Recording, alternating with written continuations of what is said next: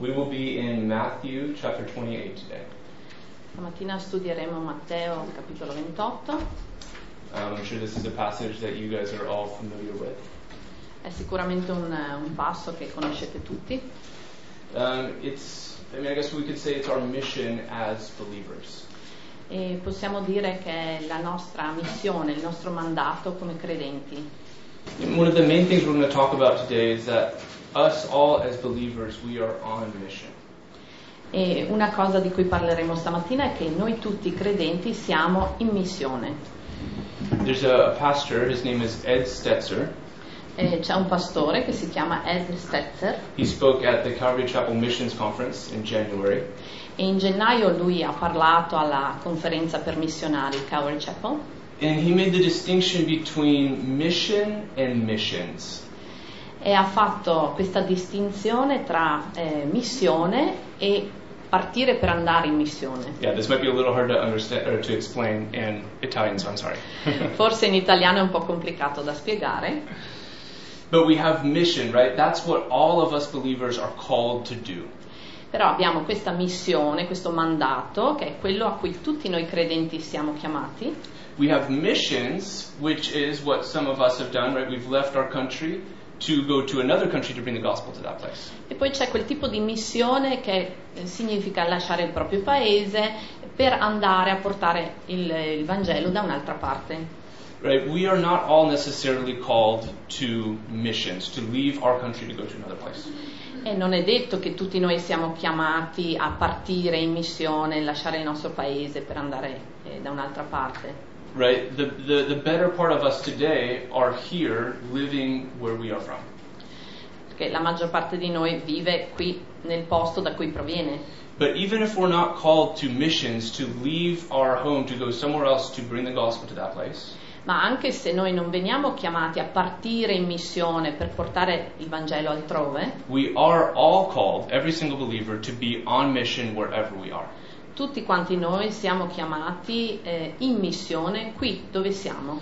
You know, there's no spectators in the kingdom of God. Perché nel regno di Dio non ci sono spettatori. Right? Everybody has a part to play. E ognuno di noi ha un compito, una parte nel gioco. Right? It's called Christ's body, and every part of the body has its own function. Noi siamo il corpo di Cristo e ogni parte del corpo ha la sua funzione. And for the body to function correctly, every part needs to do its part. E affinché il corpo funzioni correttamente, ogni parte deve svolgere il suo compito. So, the Lord would say, all of us today, what is our part in the body? How can we be on mission? E quindi qual è il nostro ruolo nel corpo e come possiamo essere in missione? So, let's, Matthew 28. Andiamo a Matteo 28. You guys are all there, and I'm not yet. Voi ci siete già arrivati, io ancora no. So let's read from verse 16 to verse 20 in Matthew 28. Leggiamo dal versetto 16 al 20. But the 11 disciples proceeded to Galilee, to the mountain which Jesus had designated. You want to word in time? Or all okay. Verse 17. When they saw him, they worshipped him, but some were doubtful. And Jesus came up and spoke to them, saying, All authority has been given to me in heaven and on earth. Go therefore, making disciples of all nations, baptizing them in the name of the Father, and the Son, and the Holy Spirit, teaching them to observe all that I commanded you. And lo, I am with you always, even to the end of the age. Ora gli 11 discepoli andarono in Galilea, sul monte che Gesù aveva loro indicato, e vedutolo lo adorarono, alcuni però dubitarono. Poi Gesù si avvicinò e parlò loro dicendo: Ogni potestà è stata data in cielo e sulla terra. Andate dunque e fate discepoli di tutte le nazioni, battezzandoli nel nome del Padre, del Figlio e dello Spirito Santo, insegnando loro di osservare tutte le cose che io vi ho comandato. Ora ecco, io sono con voi tutti i giorni, fino alla fine del mondo. All right, let's pray. Preghiamo. Lord, we thank you so much that you have saved us. Signore, ti ringraziamo così tanto di averci salvato. And Lord, we also want to thank you that you have invited us to take part in this mission. E vogliamo ringraziarti per averci coinvolto in questa missione. We thank you that it's your grace that has saved us. Grazie perché è la tua grazia ad averci salvato. And it's your grace that gives us the ability to walk in everything that you've called us to. Ed è la tua grazia che ci aiuta a camminare in quello a cui tu ci hai chiamato. So Lord, we open our hearts to you, to your Spirit, to what you want to say to us. Vogliamo aprire i nostri cuori a te, al tuo spirito, a quello che ci vuoi dire. And we pray this in Jesus' name. Nel nome di Gesù. So we see something kind of weird here at the beginning of these verses, in verse 16, or verse 17, sorry. Al versetto 17 vediamo qualcosa di strano. Right, we see Jesus' disciples after his ascension go to the mountain where Jesus had told them. E vediamo che i discepoli di Gesù vanno alla montagna dove Gesù aveva insegnato a loro. Right, Jesus has died, he's risen again, and now he's about to ascend into heaven. E Gesù è morto, è risorto, è andato in cielo. And now we see that all of his disciples are following the plan. Everything is going as planned. Tutto sta andando come programmato. But did you notice there at the end of verse 17 there was something kind of funny? Ma avete visto la cosa strana qui alla fine del versetto 17? It says, but some were doubtful. Alcuni dubitarono. That's really weird, isn't it? È strano, no? Like to see the risen Christ before your eyes about to ascend in heaven and people still doubted. Vedere Gesù risorto che sta per andare in cielo e dubitare comunque. Now, I think first of all we can say this is a proof that the New Testament is true, right? Per prima cosa mi viene da dire che è una dimostrazione che il Nuovo Testamento è vero. Because if you were making something up, you would in no way include this detail. Perché se ti stai inventando qualcosa, tralasceresti questo dettaglio. Right? I want to convince you that my story is true. Se io vi voglio convincere che la mia storia è vera, So I'm going to tell you that the disciples didn't even think it was true. I'm going to tell you that the disciples themselves didn't even think that this message was true. I discepoli stessi pensavano che questa storia non fosse vera. Right? The only reason that this fact could be included in the text is if this actually happened. E l'unico motivo per cui questo dettaglio viene riportato è proprio perché è successo. But I think this shows us something else. Ma ci mostra anche un'altra cosa. That even if you have Jesus, the resurrected Christ in front of you, you still have to make that decision to put your faith in him. Che anche se tu hai proprio davanti a te Gesù risorto, tu devi comunque prendere questa decisione di fede. Right? Because we see these people, they had Jesus in front of them. They saw him with their own eyes. Queste persone vedevano Gesù con i loro occhi, But they still doubted. ma dubitavano comunque. And for us, it's the same thing. We have Jesus before us. E per noi è la stessa cosa, abbiamo Gesù davanti a noi And we have a choice. Are we going to doubt that he's real? e abbiamo la scelta, dubiteremo che lui è vero Or are we going to respond in faith saying, yes, Jesus, you are the Lord of my life. Yes, you have paid for all of my sin. o risponderemo con fede, sì Signore, tu sei il Signore della mia vita. Each and every one of us has to respond to Jesus with faith. Ognuno di noi deve rispondere a Gesù con fede. Now, we see some interesting things here that Jesus says, starting in verse 18. Nel versetto 18 vediamo un'altra cosa interessante che Gesù dice. I'll just read verse 18 again. And Jesus came up and spoke to them, saying, all authority has been given to me in heaven and on earth. Poi Gesù si avvicinò a loro dicendo, ogni potestà mi è stata data in cielo e sulla terra. So the first thing Jesus tells us, again, he's about to leave this earth. He's giving this mission statement to us as believers. Quindi Gesù sta per lasciare la terra, lui ci dà questa missione, questo compito a noi credenti And he says, I have all authority. e dice, io ho tutta l'autorità. And I think this is very important. This is the first thing Jesus wants us to know. He has all authority in heaven and on earth. È importante perché lui vuole che lo sappiamo, lui ha tutta l'autorità in cielo e sulla terra. No man can mess with what God wants to do. E non c'è uomo che possa giocare con quello che Dio vuole fare. No man can stop God. Nessuno può fermarlo. Even in Psalm 2 it says that there's these men that try to come against God. Nel Salmo 2 dice che ci sono questi uomini che cercano di opporsi a Dio. And what does God do? E cosa fa Dio? Oh no. Aiuto. No, it says he sits in heavens and he laughs. No, dice che Dio è là seduto in cielo e ride. Right? Men trying to come against God, trying to stop his plans. Persone che cercano di opporsi ai piani di Dio. And God is up in heaven just kind of chuckling like, E Dio lì dall'alto che li guarda e dice. Right? Like there's no way men can stand against what God is doing. Cioè non c'è proprio modo che l'uomo possa opporsi a quello che Dio sta facendo. Right? Think of when a little child gets mad at his dad, right? Come quando un bambino piccolo si arrabbia col Dad, I'm papà. going to beat you up. I'm so mad at you. Papà, sono arrabbiatissimo con te. Right? And all the dad has to do is put his hand on his head. Basta che il papà faccia così col bambino, Right, mettergli he's la swinging mano his sulla hands. testa. Il bambino può dimenarsi finché vuole. Right? And the dad's just kind of laughing, like, you really think you can do this? E il papà ride perché dice, ma insomma, pensi di farcela davvero? And it's the same thing with God. There's nothing that can stand against God. Ed è la stessa cosa con Dio, non c'è niente che può opporsi a Dio. The enemy, Satan, can't mess with God's plans. E lo stesso vale per Satana, lui non può opporsi ai piani di Dio. We have an enemy, right? Noi abbiamo un nemico, giusto? And he is real and he is powerful. Lui è reale ed è potente And he hates every single one of us in this room. e ci odia tutti quanti individualmente. He is powerful and he can easily overpower us, right? Lui è potente e può facilmente sopraffarci. I don't think anybody here would say that they, in their own strength, are more powerful than the devil. Non credo che nessuno di noi possa affermare che da solo, con le sue forze, qualcuno di noi è più forte del diavolo. Right? But he is no match for Jesus. Ma a paragone di Gesù non c'è niente da fare, Right? It's not even close. perché lui non si avvicina nemmeno. Right? There is that movie Batman and Superman, right? C'è quel film Batman e Superman. Who's going to win? Chi vincerà? Right? This is not Jesus and the devil.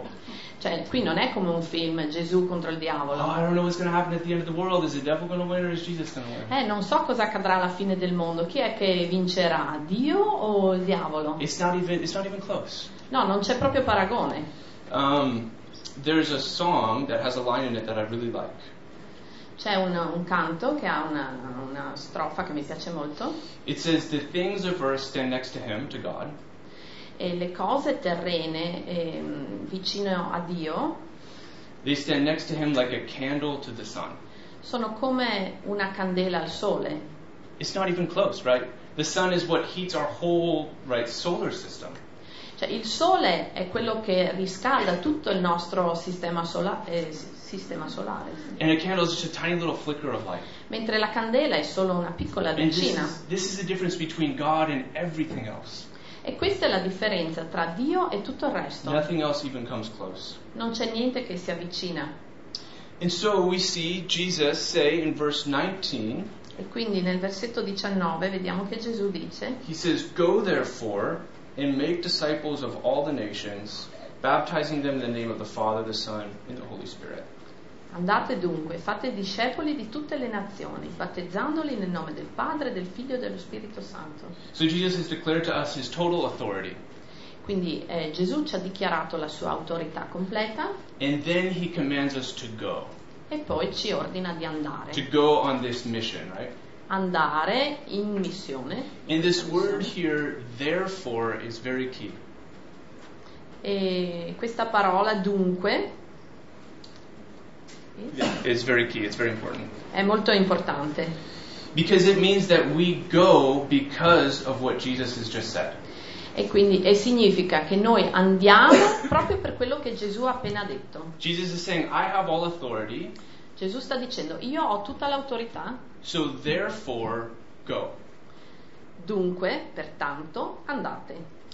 And we need to understand this. In this mission that God has given us, we need to go from the point of Jesus having all authority.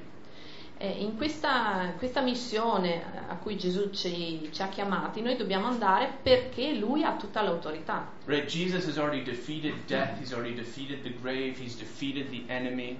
Lui ha già sconfitto la morte, ha già sconfitto la tomba, ha già sconfitto il nemico. And knowing this, we go out and go on this mission that God has E con given us. questa consapevolezza noi andiamo in missione. We go because we can't lose. Jesus has won. Noi andiamo perché non possiamo perdere, perché Gesù ha vinto. Right? God went to the depths to save all people. Gesù è andato alla morte per salvare tutti. Right? And so we too can go as far as it takes to save, to reach those who don't know Him. E anche noi possiamo andare, insomma, ovunque serva per andare a raggiungere, a salvare quelli che non lo conoscono. So we don't go just because God had this idea. We go because Jesus has won and Jesus has the victory. Quindi noi non è che andiamo semplicemente perché Gesù ha avuto questa idea, ma perché Lui ha già vinto. So we see then in verse 19 still, we go and we make disciples. E l'altra cosa che vediamo nel versetto 19 è che noi andiamo e facciamo discepoli. This is the main objective of our mission as believers. E questo è l'obiettivo principale della nostra missione di credenti. To make disciples. Fare discepoli. Now this doesn't mean just people who go to church, right? Che non significa semplicemente fare persone che vengono in chiesa. It doesn't mean just people who prayed a prayer once. Non significa persone che ogni tanto dicono una preghiera. Right? It's not just for people to think, oh yeah, God's okay.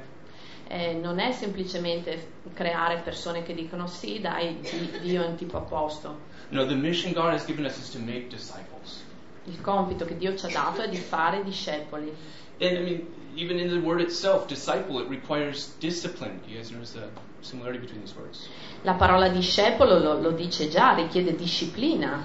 Right? This means following Jesus. We saw his disciples followed him. Significa seguire Gesù. Anche i suoi discepoli lo seguivano. It means whatever happens, we choose Jesus. We choose to follow him. He's the first thing in our lives. Significa che qualunque cosa accada, noi scegliamo Gesù. Lui è la prima cosa nella nostra vita. Now, this verb to make disciples, it's in the plural tense. E questa fate discepoli è al plurale. Now, in English, we don't have a second person plural tense. In inglese non abbiamo la seconda persona plurale, So we don't really understand this. quindi non riusciamo a capire But in Italian you guys questa do, differenza, so you guys- ma in italiano ce l'avete. Okay, but it's saying you all go and make disciples. In poche parole ci sta dicendo voi andate tutti a fare discepoli. Jesus didn't say, Peter, you go and make disciples. Gesù non ha detto Pietro vai a fare Or discepoli, Peter and John. o Pietro e Giovanni andate a fare No, discepoli. he said all of the disciples, you all go and make more disciples. Lui ha detto a tutti i discepoli voi andate a fare altri discepoli. And it's the same thing for us today. We are all commissioned as believers to go out and to make disciples. Ed è la stessa cosa per noi, tutti abbiamo questo incarico di andare a fare discepoli. It's not like, oh, only when you're an adult can you make disciples. Non dice solo quando sarai grande andrai a fare Or discepoli, only if you're a man.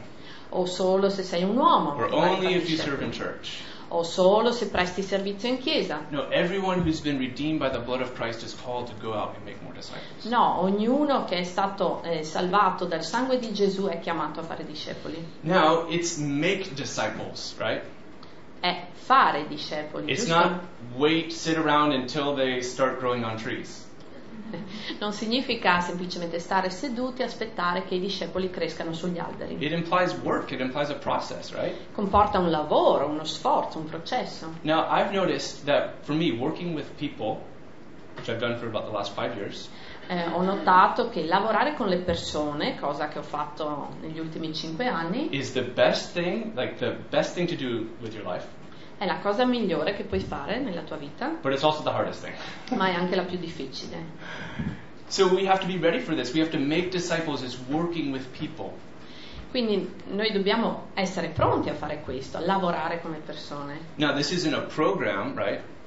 Cioè non è che è un corso, un programma. It's not like you can say, okay, you have 5 steps and then you're an official Jesus-approved disciple. Cioè non è che ci sono 5 passaggi che ti portano a essere il discepolo approvato da Gesù. Right? Read these few books and you're good to go. Ecco, leggiti questi libri e sei a posto, puoi andare. We need to be intentional about this, but we can't formulate this. Cioè dobbiamo avere l'intenzione, ma non è che dobbiamo formare in questo modo.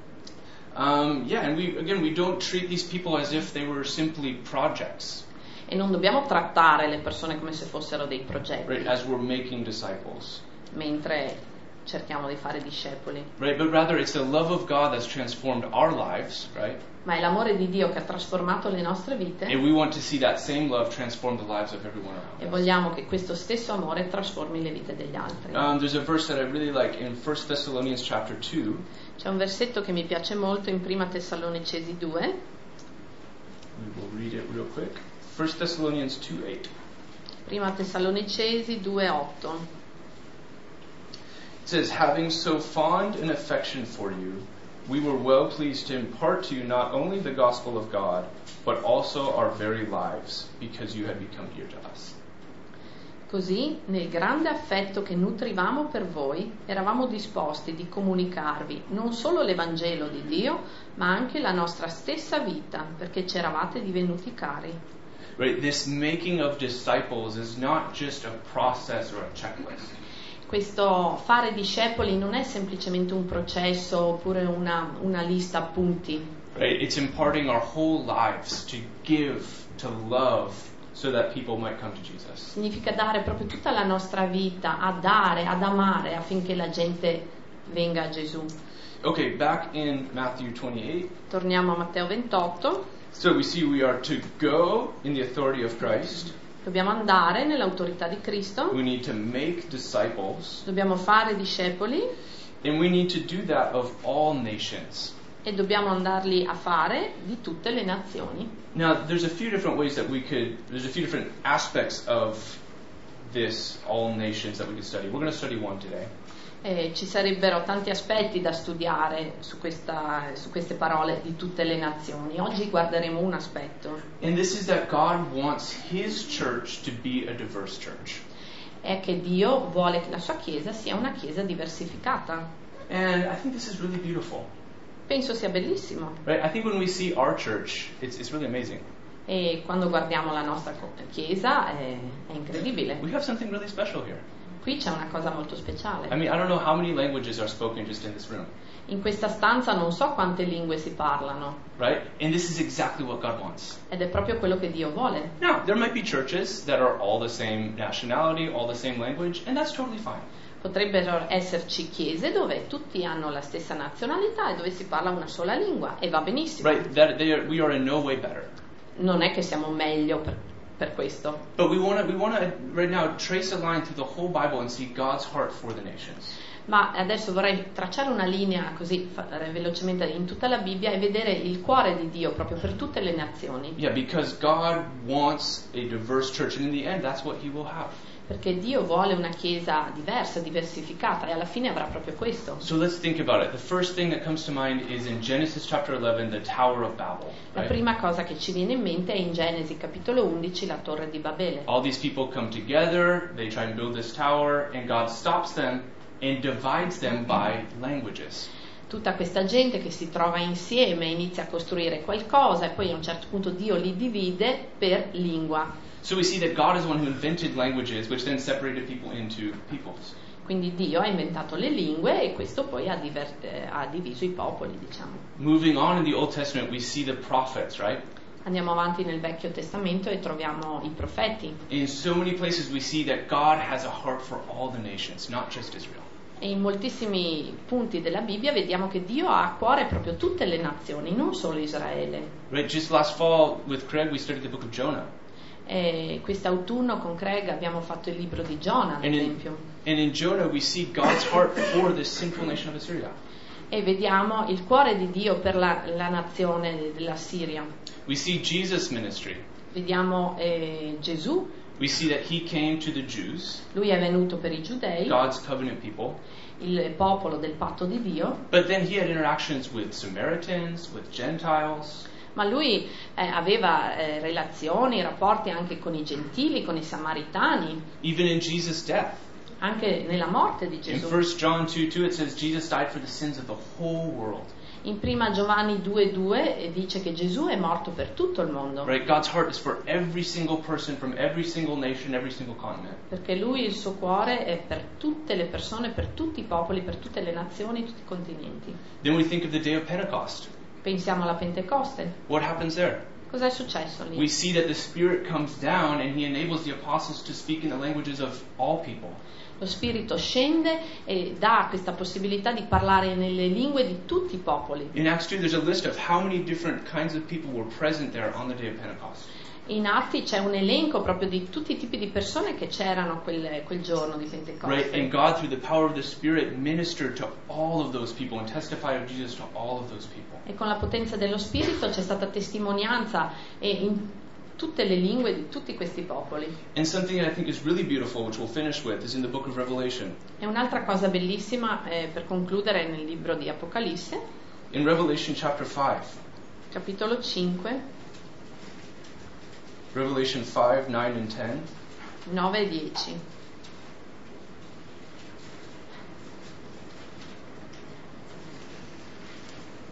It says, and they sing a new song, saying, "Worthy are you to take the book and to break its seals, for you are slain and purchased for God with your blood men from every tribe and tongue and people and nation."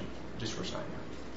E cantavamo un nuovo cantico dicendo: tu sei degno di prendere il libro e di aprirne i sigilli, perché sei stato immolato e col tuo sangue ci hai comprati a Dio, da ogni tribù, lingua, popolo e nazione. And then jumping ahead to chapter 7 of Revelation.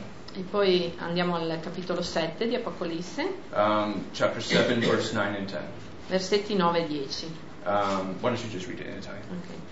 Dopo queste cose io vidi, ed ecco una grande folla che nessuno poteva contare, di tutte le nazioni, tribù, popoli e lingue.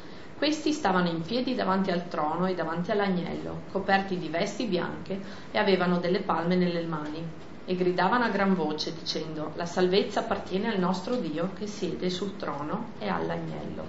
This is our future. Questo è il nostro futuro. We're going to be in heaven surrounding the throne of God. Saremo in cielo attorno al trono di Dio, In an extremely diverse, innumerable crowd of people. in una moltitudine estremamente diversificata, And we'll all be together singing the same song, right? Worthy is the Lamb that was slain. e saremo tutti insieme a cantare lo stesso canto: degno è l'agnello. Right, so we see it, again, back in Matthew 28, we see this is our mission, to go and make disciples of all nations. E tornando quindi a Matteo 28, vediamo che questa è la nostra missione, di fare discepoli di tutte le nazioni. We see throughout the whole Bible God's heart for all people. In tutta la Bibbia abbiamo la prova, insomma, del cuore di Dio per tutte le nazioni. And then ultimately, right, what he wants is that revelation image of being around the throne, surrounded by all kinds of people. Quello che lui vuole è proprio questa immagine di Apocalisse di tutte le nazioni vicino al trono. And I think that this is really what the world needs, isn't it? Ed è proprio quello che serve al mondo. Because, I mean, I'm sure you guys know that there are problems related to race in this world. Cioè, ce ne accorgiamo tutti che ci sono dei problemi di razzismo nel mondo. Right? We're afraid of people that are different than us. Abbiamo paura delle persone che sono diverse da noi. In a lot of different ways, not just race. In tanti modi, non solo relativamente alla razza. Where we're from, what religion, all of that. Da dove veniamo, la diversità di religione. But what does the gospel say? Ma cosa dice il Vangelo? It says that every single person from every single nation was bought with the precious blood of Christ. Dice che ogni persona da ogni posto è stata comprata dal sangue di Gesù. Right? God places extreme value on every single soul. E per Gesù è importante ogni singola anima. And our mission as believers is to go, right, to every single soul. E il nostro compito come credenti è di raggiungere proprio ogni individuo. Preach to them this gospel of peace with our Savior. E predicare questo Vangelo di pace con il nostro Salvatore. Right, of life, of satisfaction. Vita di soddisfazione. This is our mission. Questo è il nostro compito, la nostra missione. There's a quote in English, hopefully it's translatable. It says, "The ground is level at the foot of the cross." C'è un detto in inglese che dice il terreno è Level, è il livello, è la base, insomma. Yeah, ai piedi della croce. Flat, yeah. È pari, insomma, ai piedi della croce. So as to say that everyone before Jesus, before the cross, God sees everyone the same. Quindi, cioè, ai piedi della croce tutti quanti sono uguali. So yeah, this is something beautiful that we see here in Matthew 28, throughout the whole Bible, God's heart for every single person that has ever lived. Quindi ancora vediamo qui in Matteo 28 proprio il cuore di Dio per ogni individuo. And I think it's so beautiful that our church in specifically has so many different nations and languages. E ritengo bellissimo che che qui in questa chiesa vediamo proprio tanta diversità. Right? It's a really cool, beautiful thing. È una cosa bellissima. Okay, so we see the next thing, he goes on, he says, make disciples of all nations, and then baptizing them. Dice, fate discepoli di tutte le nazioni, battezzandoli. So we see that kind of the main purpose here is to make disciples. Quindi l'obiettivo principale è fare discepoli, But we see kind of two sub-points, ma vediamo due sottopunti, diciamo, being baptizing and teaching. ok? che è battezzare e insegnare. So this is kind of how Jesus describes it. Make disciples, and you do that by baptizing and teaching. Quindi Gesù dice fai discepoli e lo fai battezzando e insegnando. So, yeah, the first thing here, baptism. Prima cosa, battesimo. I like to describe it as an outward sign of an inward change. A me piace descriverlo come un segno esteriore di un cambiamento interiore. Right, because we know the simple act of baptism doesn't save us in itself.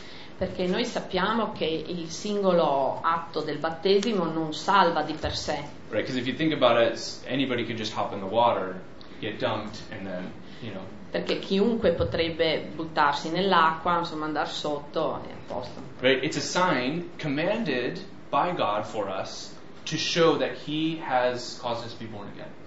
È un segno comandato da Dio, ordinato da Dio, per mostrare che noi siamo nati di nuovo. Right, we've received the grace of God in our lives. Abbiamo ricevuto la grazia di Dio nella nostra vita And we declare publicly that we've been saved. e lo dichiariamo pubblicamente che siamo stati salvati. Because this is what Jesus has commanded us. Perché è questo che Dio ci ha ordinato di fare, Gesù ci ha ordinato di fare. Even in Acts chapter 16, the story with the jailer, right? Anche in Atti capitolo 16, la storia del carceriere. Yeah, we have Paul and Silas in prison, and the earthquake happens. Paolo e guys remember? Sila in prigione. So basically, at the end, they preach the gospel to him. Alla fine loro predicano il Vangelo, He responds, lui accetta, and they go find water and they baptize him. vanno a cercare l'acqua e lo Right. battezzano. Baptism doesn't save us. Again, it's that response to what Jesus has done for us. Ancora, non è il battesimo di per sé che ci salva, ma è il rispondere all'invito di Gesù. So let's go on. We're going to kind of go fast here. Let's move on to the second thing. We have baptizing. Procediamo rapidamente al secondo punto, quindi battezzando i discepoli And then teaching. e poi insegnando loro. So again, we have making disciples. Quindi abbiamo fare discepoli, The first thing to baptize, the second thing is to teach. quindi la prima cosa è battezzarli e poi insegnare. So baptism signifies, right, that moment that we are born again, our conversion. It signifies the moment of our conversion. Il battesimo significa il momento della nostra conversione, Right, when we've been transferred from darkness to light, il momento in cui noi passiamo dalle tenebre alla luce, from death to life. dalla morte alla vita, And we're declaring, Jesus, I'm yours forever. in cui noi stiamo dichiarando Gesù, io sono tuo per sempre. But then this aspect of teaching Ma poi c'è questo aspetto dell'insegnamento, is really what happens in every breath from that moment until our last breath. è quello che in realtà accade dal primo respiro, da quel momento in avanti, fino al nostro ultimo respiro. Right? And part of being a disciple, a follower of Jesus, Parte dell'essere un discepolo di Gesù is to be taught and to teach others. è quella di ricevere insegnamento, ma anche di insegnare ad altri. And what is the basis for our teaching? E qual è la base del nostro insegnamento? It's God's word, right? Scripture. La parola di Dio, le Here scritture. we see specifically everything that I have taught you. Qui vediamo teach to nello others. specifico tutto quello che io vi ho insegnato, insegnatelo agli altri. But we see even, let's turn to 2 Timothy chapter 3. Andiamo in 2 Timoteo capitolo 3, 2 Timothy 3:16. 3:16. Vado? Yeah. Tutta la scrittura è divinamente ispirata e utile a insegnare, a convincere, a correggere e a educare nella giustizia. So here we see all scripture is profitable for this teaching. E quindi vediamo che tutta la scrittura va bene per questo insegnamento. Right? So from that moment that we're saved until that last breath on this planet, our goal is to just grow in teaching and to teach others. Quindi dal momento in cui veniamo salvati fino al nostro ultimo respiro, ogni parte della scrittura va bene per la crescita. And we see here this interesting idea of passing something on. E qui vediamo questo aspetto interessante, come del passare qualcosa a qualcun altro. Jesus taught the disciples, Gesù ha insegnato ai discepoli and the disciples now were supposed to teach others. e ora i discepoli dovevano insegnare ad altri. Still in 2 Timothy, but in chapter 2, Ancora in 2 Timoteo, ma nel capitolo 2, it says, well, yeah, why don't you just read it? 2 Timothy 2:2. Seconda Timoteo 2:2, e le cose che hai udite da me in presenza di molti testimoni affidale a uomini fedeli che siano capaci di insegnarle anche ad altri. Here we see even more layers to this passing on of this teaching. Qui vediamo ancora altri livelli, insomma, di questo mandare avanti l'insegnamento. Right, we have Paul, C'è Paolo, who taught Timothy, che ha insegnato a who Timoteo, taught other men, che ha insegnato ad altri uomini, who could teach other men. che potevano insegnare ad altri. And we see this is a process of discipleship. It's passing on from one generation to the next. E questo è proprio un processo di insegnamento, il passare da generazione a generazione. And when we think about it, someone has probably discipled us in some way or another, right? E se ci pensiamo, forse anche qualcuno ha discepolato a noi, diciamo. And we could probably trace this all the way back to Jesus, right? E ripercorrendo tutto all'indietro possiamo arrivare fino a Gesù, chissà. Right? But this is how God has chosen. It's making disciples. It's one generation after another. Pass on what you've learned to the next person, to the next generation. Fare discepoli significa insegnare e continuare a tramandare quello che hai imparato ad altri, alla generazione successiva, quella dopo e quella dopo. This is Jesus' kind of way of doing things. This is how Paul saw it. Questo è come lo dice Gesù, come la vedeva Paolo. And I think this is how we can truly know if we are making disciples. E penso sia anche un parametro per vedere se stiamo effettivamente facendo discepoli. Are the disciples you're making disciples? I discepoli che tu stai facendo fanno a loro volta discepoli? And do they make disciples? E quelli a loro volta fanno And do they make discepoli? disciples? E avanti così. And do they make disciples? Sorry, I'm annoying now. Sto diventando ripetitivo. But do you guys understand the process? Ma avete capito il concetto, il processo? Right, Jesus wants, and it's great when we bring people to church, right? È bellissimo quando portiamo in chiesa gente. Hallelujah. Alleluia. Right, but Jesus wants us to make disciples. Ma Dio vuole che noi facciamo discepoli. No, we can't save anyone, right? Noi non possiamo salvare But nessuno. we can pour our lives in, pour the love of God into people's hearts, like Paul did, Ma noi possiamo riversare l'amore di Dio nella vita degli altri, like Jesus did. come ha fatto Gesù. Right, and so this is our goal, our mission, right? To make disciples who make disciples who make disciples, and I'll stop now. E questo è il nostro obiettivo, quello di fare discepoli che fanno discepoli che fanno discepoli, e mi fermo. Okay, and then in verse 20, back in Matthew 28, Tornando sempre a Matteo 28, nel versetto 20, to finish, he says, "And lo, I'm with you always, even to the end of the age." per concludere dice: Or ecco, io sono con voi tutti i giorni fino alla fine del mondo. So Jesus starts with the declaration of his total authority.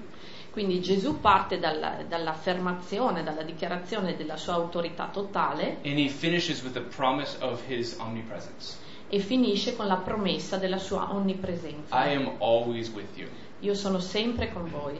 So really for this mission, we have the authority of Jesus, Quindi per questa nostra missione noi abbiamo l'autorità di Gesù and we have the presence of Jesus. e abbiamo la presenza di Gesù. We have all the resources that we need. Abbiamo tutte le risorse di cui abbiamo bisogno. It's not like Jesus said, go make disciples and I'm just going to go sit in heaven and drink hot chocolate.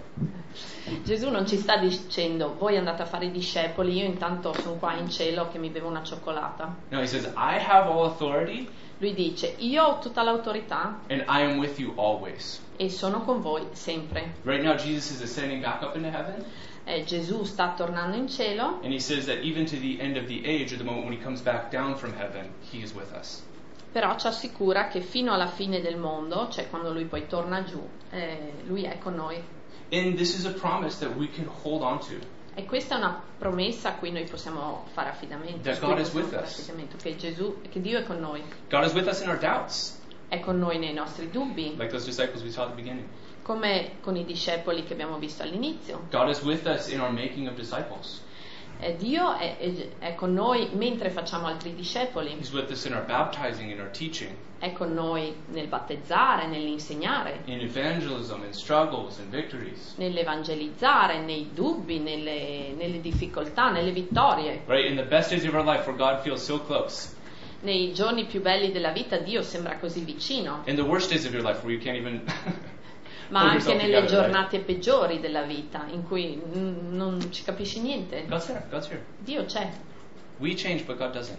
Noi cambiamo, ma lui no. And this is the promise that we have to hold on to as we are walking through this life. E questa è la promessa su cui possiamo contare mentre noi camminiamo nella vita. And this will be true every moment until Jesus descends and sets his feet on the Mount of Olives and establishes his eternal kingdom. Right? E sarà vero in ogni momento finché Gesù poggerà i piedi sulla montagna degli ulivi. So, to finish, Per finire, either we are already disciples or we are not. o siamo già discepoli o non lo siamo. If we are, Se lo siamo, let's keep going. continuiamo ad andare avanti, Let's put one foot in front of the other, right? Take the next step. continuiamo a fare un passo dopo l'altro, Let's love people. amiamo le persone, Let's bring them to church. Let's invest in them. Let's pour our lives into them. portiamole in chiesa, investiamo nelle persone. I probably wouldn't be here still if it weren't for certain people. Probabilmente non sarei qua se non fosse per certe persone.